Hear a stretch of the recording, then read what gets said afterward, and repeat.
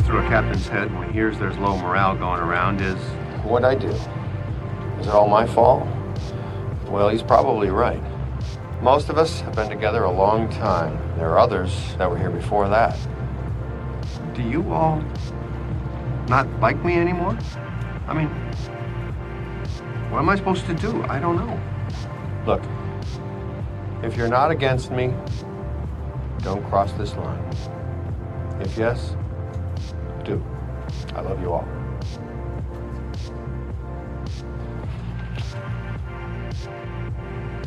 Are you sure? Yes, I am. I don't understand. Why? What do you mean? Wait a second, what are we doing? You said cross the line if... Cross the line if you're going to quit. Oh, do it again. I misunderstood.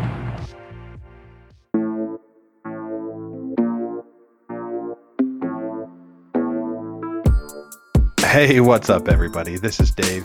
Thanks for joining Bob and I for our podcast, Thriving in Dystopia. And even though we always try and be professionals, sometimes we swear. So just know that going in. I guess there's no take-backs on this one, Bob. So for the fifth time, let's go for it. Don't you want me? Don't you. I don't know this song. Oh, man. Okay, can you sing that one in? I sung that one in on tries 2, 3, and 4, Dave. This one was supposed to be it. Oh, man. Well, we all know the classic one-hit wonder out of the 1980s. What is it, Bob? Human League is far from a one-hit wonder. Oh, sorry, Zitzman. Human League, Don't You Want Me? They also had the song Human. By The League? I think they had a few other hits as well. Huh? Like Frankfurt, Germany? No, that's where they're playing. That's their next tour date. Oh, are they playing in Germany? Yeah, it looks like it. Or maybe they played in Germany a long time ago. You know the Human song, right? Like, I'm only human. Da, da, da, da. No, that's the Killers. No, are we humans or are we dancers? No, I don't know any songs. Hey, how's my mic sounding, Bob? It's good. Real good. Good. Okay. I'm going to press the record button. Okay, I'm ready. Oh, man. It's just a joke fest here tonight. A lot of jokes. Yeah. A lot of jokes. So let me check in with you, Bob. You got a nice haircut, super slick. You're ready for, I guess, maybe Cinco de Mayo? Who knows when this episode is actually being recorded? And I'm just curious, what's up, Bob? Well, this is actually a Mother's Day haircut. You wouldn't know, but this one's for Mom. Nice. And wow, we are just in the thick of May. This is your birthday month, Mom's birthday month. It's good to be in Colorado. And yeah, you're not, but I am. And it is good to be here. We are starting a new season today and excited for that. I sent you a Google Doc of all of our gut checks from last season. And how'd we do, Dave? Well, it's just fun to get out there and make predictions. I kind of feel like I would like to do more of that in my life, you know? And it's also fun to have like a statistician to keep track of all your gut checks over the years. We did fine, I guess. I feel like should we give a few notable ones? Yeah, a few choice One of the ones. notable, I mean, neither one of us, one of them was like, is there going to be a new state by 2030? We have 9 years for a new state, so we won't know about that for a little bit. One was about air travel, and it seems like we are back to normal. Coronavirus does not According exist. to the Wall Street Journal. Yep. And I very much like the Derek Chauvin. Guilty verdict. That was a nice one. And I could not get the link to the baseball. How'd that one turn out for us? Well, we have to wait a while longer, but one of the last place teams is currently in first place of the AL East. Oh, that was the one, right? I felt like Boston was the team to do it, but it's a tough division. It is. It's maybe the best division. But yeah, pretty good overall. And I think it was funny. I re-listened to one, and I think it was the U.S. State one. And I'm like, I'm going to give it my highest prediction of the season. I'm going to give it a 6. And weeks earlier, I had given a 7. So I was dead wrong about that. Yeah. Oh, man. My predictions were funny. Everything was either a 3 or a 10. Yeah, that's right. I'm just like, probably not too likely. We'll give it a 3. Or like, oh, yeah, that one's going to happen. 10. I feel like that just really speaks to me as a person. I really need to tone it down a few notches here and there. Yeah, play in that gray area a little bit, Dave. Yeah. I don't think it's for me, Bob. But, you never know. Maybe I could give it a try. Maybe I could dip my toe in the gray water. Ooh. Sounds absolutely disgusting. Yeah. Did you get into anything over I feel like we are just slammed, you and I. We barely get a chance to talk outside of the podcast. Yeah. Well, last weekend I did get to help organize at the Sabrosa Really, Really Free Market, the first one that I've helped out at since last November. So that felt real good. Be back in the swing of things and be doing some mutual aid. And I got some nice little items myself from the free market. Nice. Which I just feel like there should be a free market in every community. And I'm still teaching. I'm teaching till June, but I imagine you're almost done with your teaching responsibilities for the academic school year. Yeah, we got 7.5 days left. And we got 2 parties coming up, Wow. Yep. Tomorrow's a field day party. And the kids earned enough Jaguar paws to get a Peachtree pizza party. Oh, wow. Yeah, Peachtree pizzas. Have your personal pan pizza. Yeah, personal pan Peachtree pizza party. Dang, that sounds good. Can I get mine with Canadian bacon and peaches? Yeah, pineapple and peaches, and only if you're wearing your pajamas. Pajamas. Yeah. Oh, we're definitely going to do pizza and pajamas. It's going to be a hot pajama day. I'm just going to say that. It's going to be a sweaty one. What was I saying? Who knows? Who knows? Oh, yeah. We're talking about the end of the school year. I want to tell you something, Bob. And I don't know if you're going to believe this, but I feel like I made this decision to do tutoring over the summer. Did I tell you this? No. Yeah. Here's the thing about being a teacher. You got to be a camel, Teachers are the camels, and you find this oasis that most people call summer. And I just feel like summer feels a little bit slipperier as you look at it from the teacher's perspective, Like I'll be out, let's just say May 27th is my out day, but I got to be back in the first day for kids next year is the 16th of August, which is like, dang, can you imagine being back in school mid-August? No. Yeah, which means I need like a week ahead of time. So I'm back like August 10th. Yeah, but I had this opportunity to tutor some kids, and I decided to do it because I feel like one of the things about being a teacher camel is it's pretty high pressure. And I wanted to just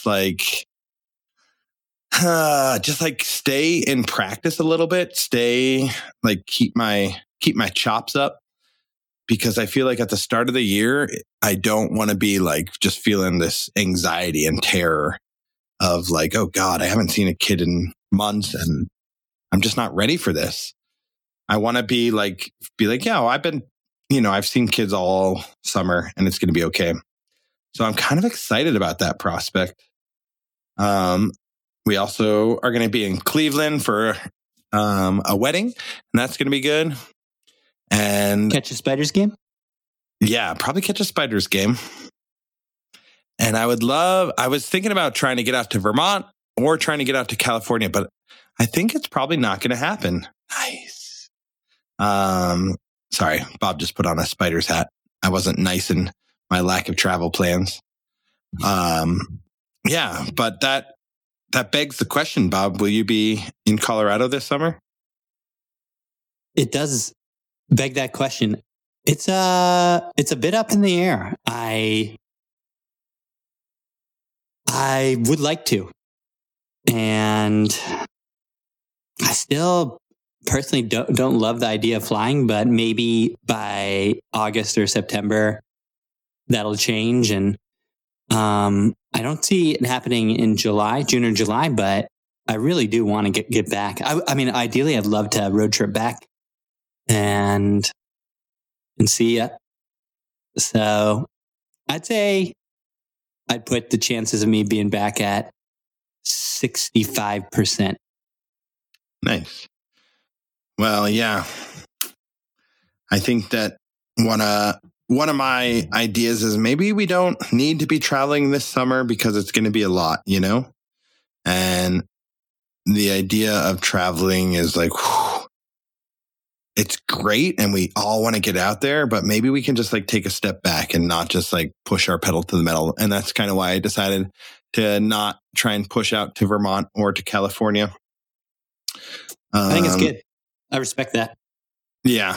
But just to let you know, Bob, that was on my mind and I was trying to get myself out to California, but I don't think I'm going to do it. But I am going to push for you to get out here. So we'll see. Yeah. Anything else you want to cook out for us before we get on cooking? It's cool that you are tutoring over the summer. I like that.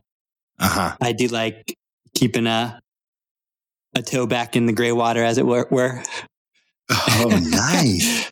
But in all seriousness, yeah, I think that's good. And I hope you get fairly compensated for your work and all that. I would do it. I would do it myself if I had the opportunity. Yeah. It should be okay. I'm getting like 30 an hour. So that's pretty good. Nice. And it's getting paid through the district. And I get to select the kids that I deem to be the most in need of keeping their academics up over the summer. That's good stuff. I do. Yeah, there is like this like idea in elementary education of like what level reader is a kid. Because elementary school is basically all about teaching kids to read. That's like, if you can teach a kid to add, I mean, the 4 basics, right? Add, subtract, multiply, divide. And if you can teach a kid to read, by the time they're done, then you're like good as gold, right? Wow. That's like basically all elementary school is. It's about 6 years of teaching kids to do their arithmetic. But there's this like, there's so many different ways of looking at where a kid is in their reading level. And I just kind of love it. It's really just like bullshit, just to let you know. But I do love it because it's like a way for a kid to like see their own progress. And as a kid, I had no idea like what my progress was. Like it wasn't like I took a test or I ever like had to do a fluency reading or I could ever see myself progressing. And I don't know if I would have liked it, but I do think like from the teacher's perspective, it's fun to like look at these kids actually growing, you know, and being like, oh, dang, these kids are like kind of dominating a little bit. And yeah, I have one kid that went from so a 28 is like the end of 2nd grade. And now they're reading at a 50, which is the start of 5th grade. Wow. Yeah, that's like a big upgrade. It's also a much bigger battle in a bilingual school, right? Because you're trying to push both the Spanish and the English levels up. And because of the virus, the corona pandemic of 2020 and 2021. Come again? Yeah, sorry. We just didn't have nearly as much time with the kids. And like, we wanted to get so we decided as a team to focus a little stronger on English leveling up. And it was pretty wild. I had the same kid that went from a 28 to a 50 in English. They went from a 30 to a 30 in Spanish. No improvement in Spanish. No, yeah. Maybe it was a 30 to a 34. So it was like that's like start of third grade to, first semester, third grade. But that's not so bad. It's just like, oh yeah, well, it's clear that I focus stronger on English language. But I mean, that's what it was going to be if you have 6 months of virtual school where you don't have access to Spanish online books, but you do to English, Like, anyways, I do want to share one other thing with you, unless you want to react to that. No, I mean, it's super interesting. I love it. But yeah, keep it going. Yeah. This weekend on Friday, well, actually, I'll go back a little bit farther. During the week of my birthday, May 4th week, it is Teacher Appreciation Week. And it's kind of fun because each day there's like a different goodie for the teachers, at my school. So we got like a succulent one day, another day we got a little trophy. And one day we got like one of the churches like donated to our school, and they got everyone a gift card to Walmart. And I was like, man. So I went on Friday afternoon and I took my Walmart gift card and I was just walking around the store and I ended up buying a Rubik's Cube. And I said, you know what? I don't know why I've never solved a Rubik's Cube. And I spent the weekend and I learned how to solve a Rubik's Cube, and it was pretty fun. Oh, I love it, Dave. Yeah, it's a game that you hadn't. Yeah, that I haven't done one of those in 30 years, so that's a good purchase. Yeah, it was good. $10 at Walmart. Enough left over to buy 2 pounds of Rolos. So, it's kind of a blast. It took me about 4 hours to solve my first time through, and now I can solve a Rubik's Cube in about 10 minutes. And I should cut that time in half. We'll check in on you next week. Yep. Thanks, Bob. Well, we better get after this. Enough dilly-dallying. Yep. Nice. Enough just playing with the gray water. Let's get into it. Yes.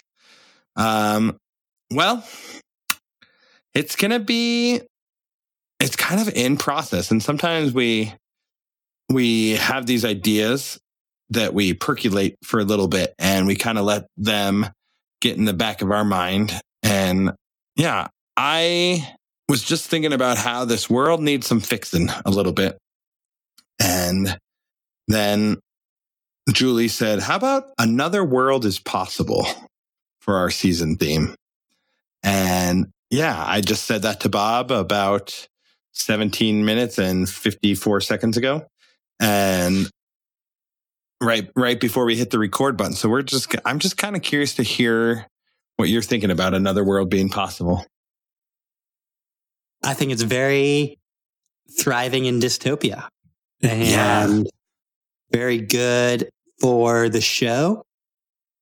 I love the idea and I love the things that phrase opens up in terms of thinking. I think it's a very good mind opener, imagination opener. And so I love it. I think this is going to be a great season. And for me, another world is possible. It reminds me of the episode we did a few weeks ago about white people in prison abolition or police abolition. And I believe the key barrier to that is people don't believe that another world is possible.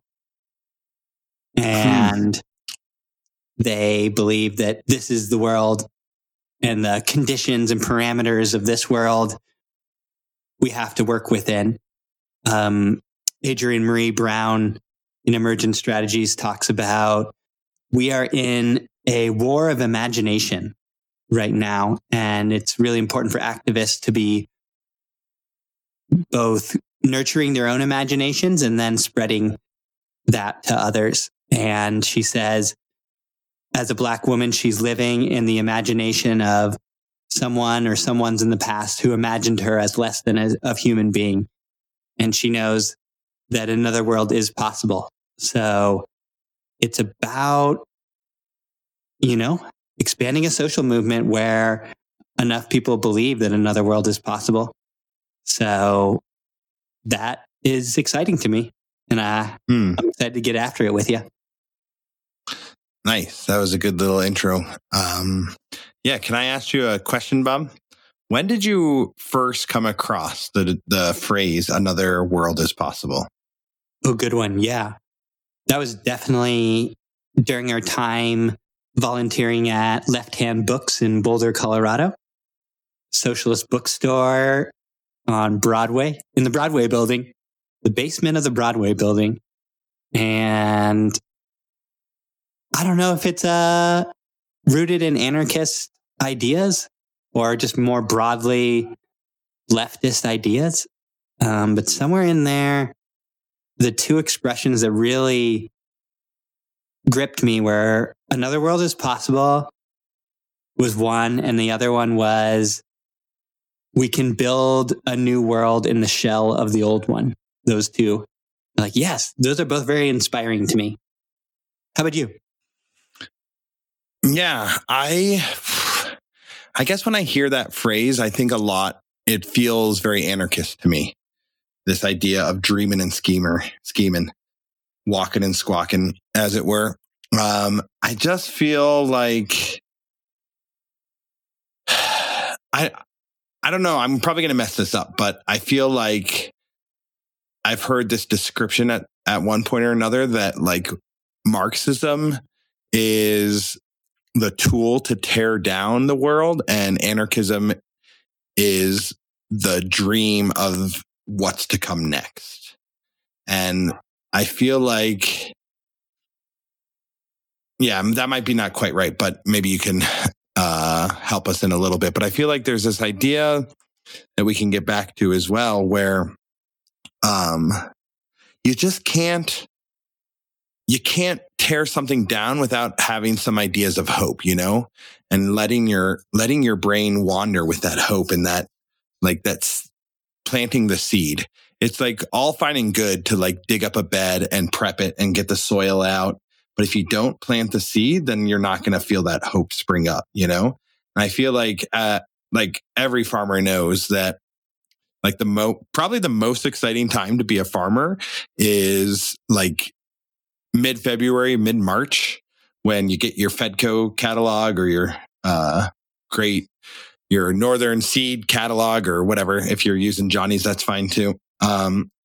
But like you get your seed catalog and you get this moment to dream about your garden and your garden space that you want to cook up for the year. And you're just like looking at these big, beautiful plum brandy wines, or if you're in California, again, New Girls is fine. But like you got these tomatoes, or like maybe this is the year you're finally going to plant asparagus.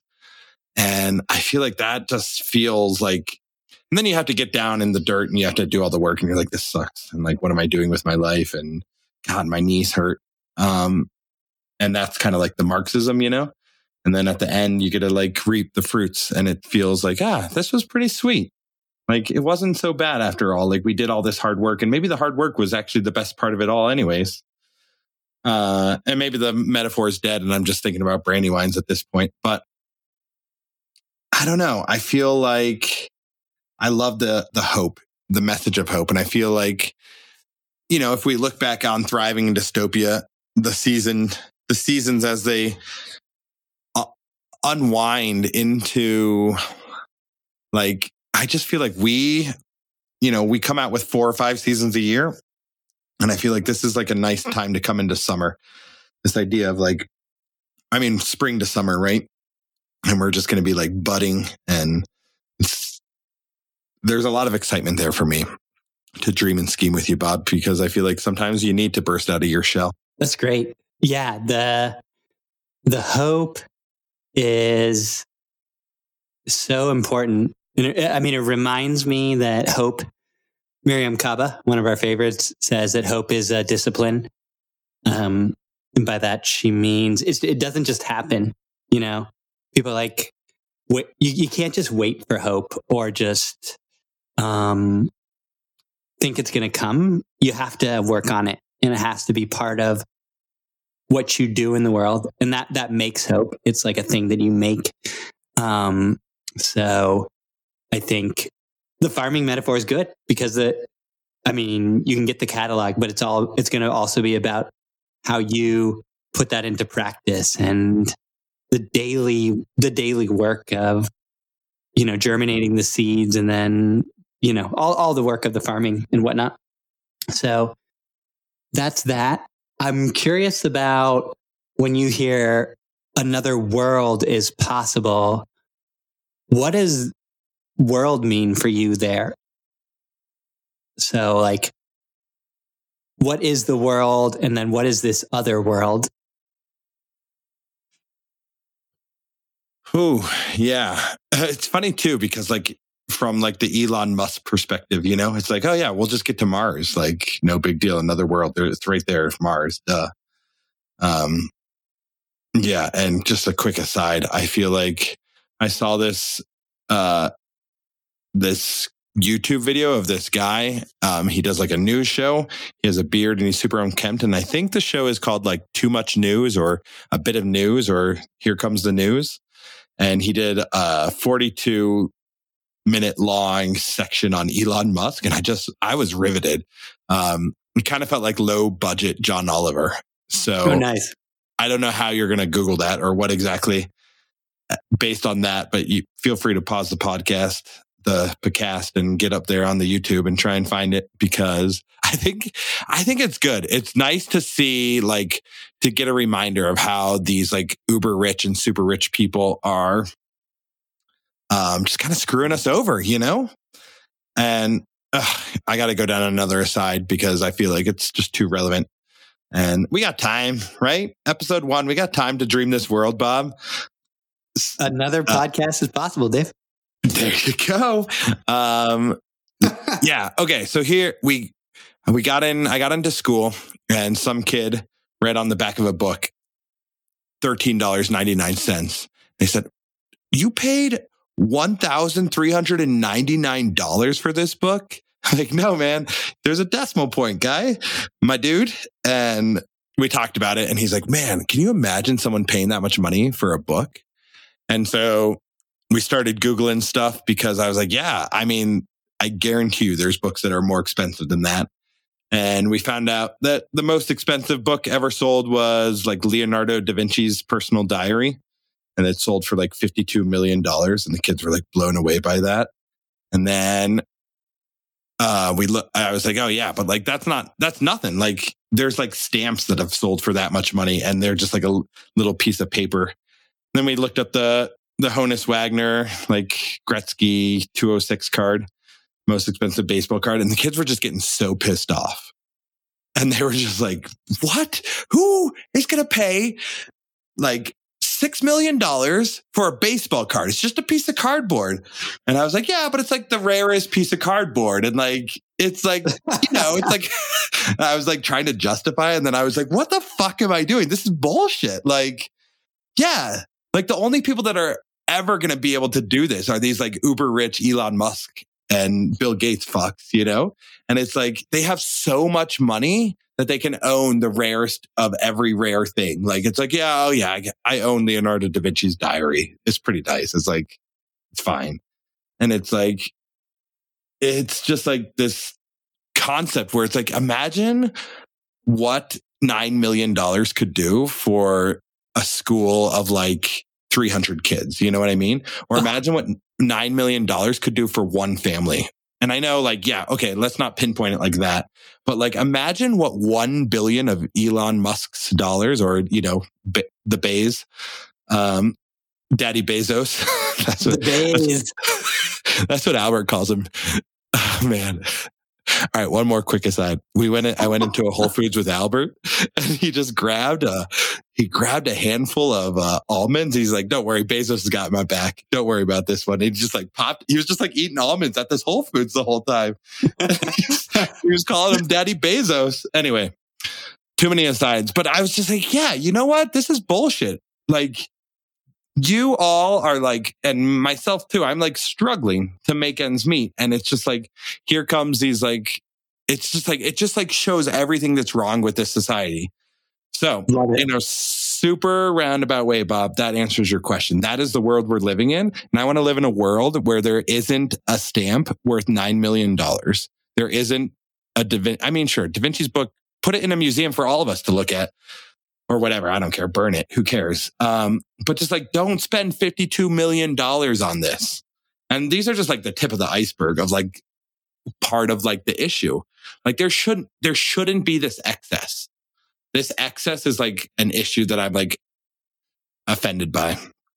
Anyway, you got me fired up, Bob. Good. You should be fired up, Dave. That's great. This is a great example because it takes like looking at the world, like what is the world, and then being like, that's fucked up. Like instead, like you just explained, like that a book is worth $52 million and that your kids are getting pissed off at that. That's great because we take the world for granted. And so I think part of Another World is Possible is we have to be like, no, this world is, we don't have to just accept the things that we accept about this world. And then we can start being like, yeah, I want to live in this other world, which takes imagination. It takes life, you know, like so cool that your kids are presenting that, because I think kids probably do a great job of thinking about another world as possible. Because there's like, because yeah, adults have just adapted or accommodated to this world. So it's a very radical idea, and it like gives radical force. And that's what I'm really interested in. It's something that I think just can keep us going. And I think at some point in the season, I'd like to explore the idea of the idealist. And like, you know, how I think when we were growing up, like, well, anytime there's like an idea like this, it would get painted as like, oh yeah, that's idealistic. And then like there's the idealist and then the pragmatist. And subtly it was always presented like you can have a little of the idealist, but the pragmatist always wins. And I'd like to challenge all that in this season. So that's where what you said lands with me, Dave. Nice. Yeah.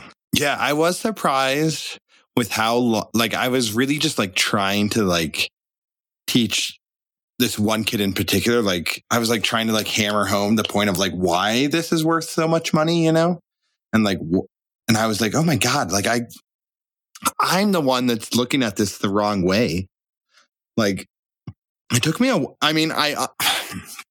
because I think we all understand why a Pablo Picasso painting is worth a lot of money, right? Or like a Van Gogh, even better, right? Or the Mona Lisa. That's a great example of why the Mona Lisa is worth a lot of money. But it's really, I mean, I've seen the Mona Lisas and it's pretty shitty and it's not that big and it's kind of small and there's always people in front of it.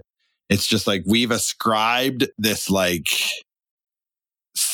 who knows what this idea that this is the best thing, you know? And yes, it all comes back to the idea of rarity and the idea that there's only one Mona Lisa and, you know, it influenced so much of what came after it, you know, or it was affected by so much that came before it, or it has this like, it like holds history within it. And I get that. And I like, you know, but it's also, and I was like trying to explain this, but then it's like, yeah, but why does it have to be worth so much? And so it was a great moment. And yeah, this idealist perspective is also really interesting to me as well. And I think, you know, I don't know if you were told this as a kid, but I feel like I was told this so many times that like when you're young, you need, like, everyone should be a Democrat or a liberal, but when you get old, only you're an idiot if you're not a conservative and a Republican. Do you remember that? Oh, yeah. Yeah, I definitely have heard that. Yep. And that's kind of another just like stupid thing in the exact same framework as like the pragmatist is better than the idealist. Yeah. Yep. Yeah. And that never struck home to me. And it always made me like so terrified of my future self. Yeah. Like I was just I'm gonna like, be a goddamn asshole. It's like, damn, I don't want to be that guy. That guy is like the person I despise. And it's like so funny that like that, you know, it felt like a truism, which is a funny expression in and of itself. Like this idea that is like true, like inherently true, right? But it's like, it's just like this stupid, silly, idiomatic expression that, or like not idiomatic, but like saying that is not true whatsoever. And anyway, yeah, I like that idea. And I also am wanting to hit on this idea of utopia, you know, as we sit in the dystopia. Yeah. I feel like one of the things we're trying to do is dream up the utopia. And I'm reminded a little bit of a class we took back in college together, Bob. It was called Dystopias with Jam. Was that his name, Jam? No, it wasn't. But we called him Jam. Okay. Anyway, the professor named, it was taught by Dr. Jam. Maybe his name was Jim? Yeah, I think it was James something. And yeah, this one time it just cut off at Jam. Anyway, Dr. Jam, we took a writing class together, you, I, and Mac Butch. And it was a funny class to take, mostly just to see the different psychologies between me, you, and Andy. But yeah, I do remember there was a piece in that class where we stopped talking about dystopias and we started talking about utopias. And we, you know, there are these like different dreams of like the green utopia or the technological utopia. And I'm sure I've mentioned that on this show at some point. But I think I want to do an episode on utopias at some point and just like lay them out there and like think about them and like see what strikes a chord in us. Because, you know, if you and I are dreaming of maybe a green utopia, then it's for sure that Elon Musk and Jeff Bezos are trying to create the technological utopia. That's right. I do want to like sort of look at those two things together. That's great. Love it, Dave. Yeah. I guess I'll just say one more thing. It's about, there's this event at Sabrosa a few years ago, and there's like this long-term anarchist organizer, and he's making the point that like social movements, like careful what you ask for because you might just get it. And so therefore you should really ask for what you really want. And I think he was making the point that like the like WTO protests of the Battle of Seattle days of 1999, like we basically got all those things. Like we wanted like consensus-based decision-making in social movements. We wanted like the WTO to like fall apart and not be a thing. And we wanted like coalitions between different movements. And I think like, it's like, yeah, we got all those things. And now like, it just wasn't enough. And we really need to be asking for more. And so I think that might be a David Graeber thing as well. Like Graeber writes about that. So we're going to have to talk about that in this season at some point too. Nice. Yeah. Is Graeber still around? No, Graeber passed last year.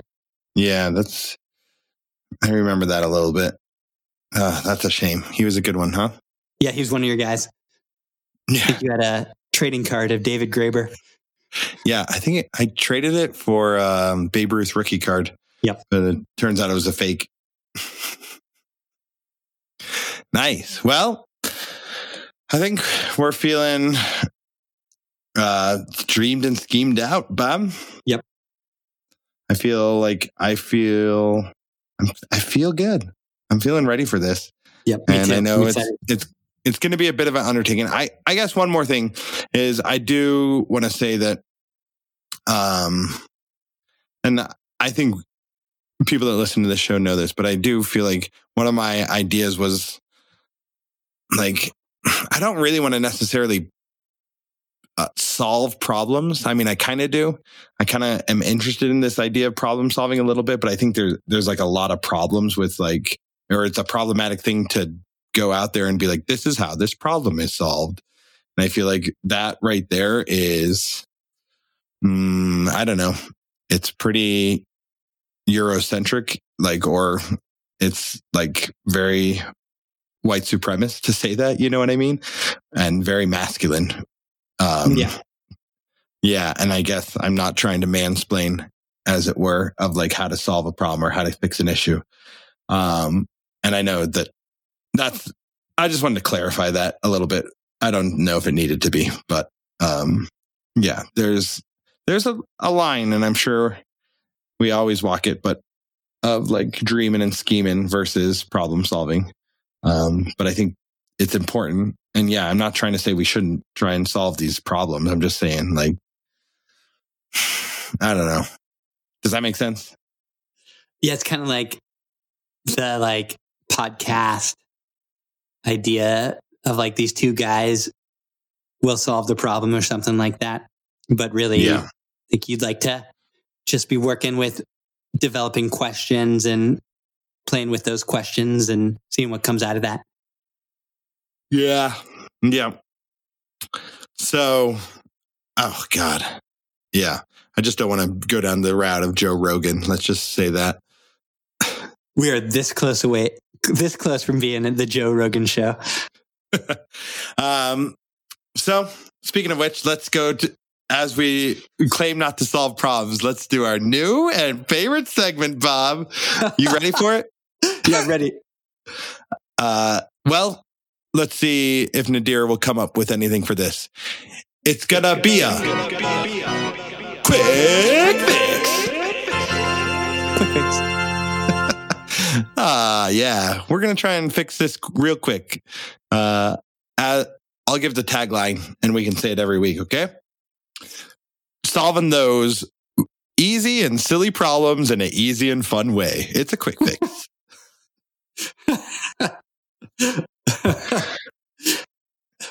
All right, Dave. Bob. You got it for me? Yeah. I got the problem for you. See if you can quick fix it. Okay. And try not to laugh too much when I give you this problem. Okay. You're going to make some pork chops tonight, and they're going to be some breaded pork chops, right? Yeah. And you got your breadcrumbs. Yeah. You got your flour. Yeah. But you're out of eggs. What do you do, Dave? Oh, man. You gotta get to the fridge. You gotta open up that mayonnaise jar. You gotta slather that pork chop in mayo. You're gonna sprinkle some breadcrumbs on it. And, why not give a little squirt of lemon juice while you're in there? Quick fix. Quick fix. Well, Bob, I hope all of our pork chop fans out there got a smile out of that one. And hey, if you can't it works with chicken too, my friend. There you go. And if you can't, if you can't find the mayonnaise jar, then why not get a little water? Just get that pork chop wet. Does that work, Dave? Maybe. I don't know. Dump some milk on there? Probably. Why not? Yeah, I think we got that one in the bucket. Good, Dave. Good. Well, Bob, do you want to hit us up with the coordinates? The coordinates. Yeah, we have so many coordinates. It's not even funny these days. So I'll just go with what I remember. Email davepeachtree@gmail.com. Oh, yeah. Let's start with Instagram, thriving_in_dystopia. TikTok @DavePeachtree. And we have our website, thrivingdystopia.com. finally, we have Twitter at bmays19. We have a new Twitter friend, Kansas City Royals pitcher, Irvin Santana. Oh, baby. The real Slamtana's following us? Can you believe it? I don't know That's how amazing. that happened, Dave, but it just seems like fate. Wow. Look up his stats because Thriving in Dystopia is a huge fan of Irvin. And we love all Santanas from Carlos to Irvin, but only Irvin loves us back. So That's right. that's great. Hey, one quick question, Bob. How's that Instagram account looking these days? You ever posting? It's a little bit dusty. Yeah. Well, dust it off. Get the cobwebs out of the ears. Will do, Dave. All right. Well, we'll leave it there. Another week, another dime. Oh, better get a new theme song rolled out, huh? Absolutely, Dave. We'll see what we come up with. We have no idea. All right. Love you guys. Love you, Bob. Great season, Dave. Great season. What's up, driving crew? Bob and Dave want to take a second to thank you for lending them your ears. They also want to thank the artists for making everything a little more beautiful. The intro song is In Heaven by Drake Stafford. Our audio is edited by the consummate and dexterous Nadir Chayech. Web design by Chris the Mixer Sawyer. And of course, visual art is by the prolific and enigmatic Joe Shine. Our new outro song is Bach's Goldberg Variations, Variato 3-1 by Kimiko Ishizaka. Thanks for listening.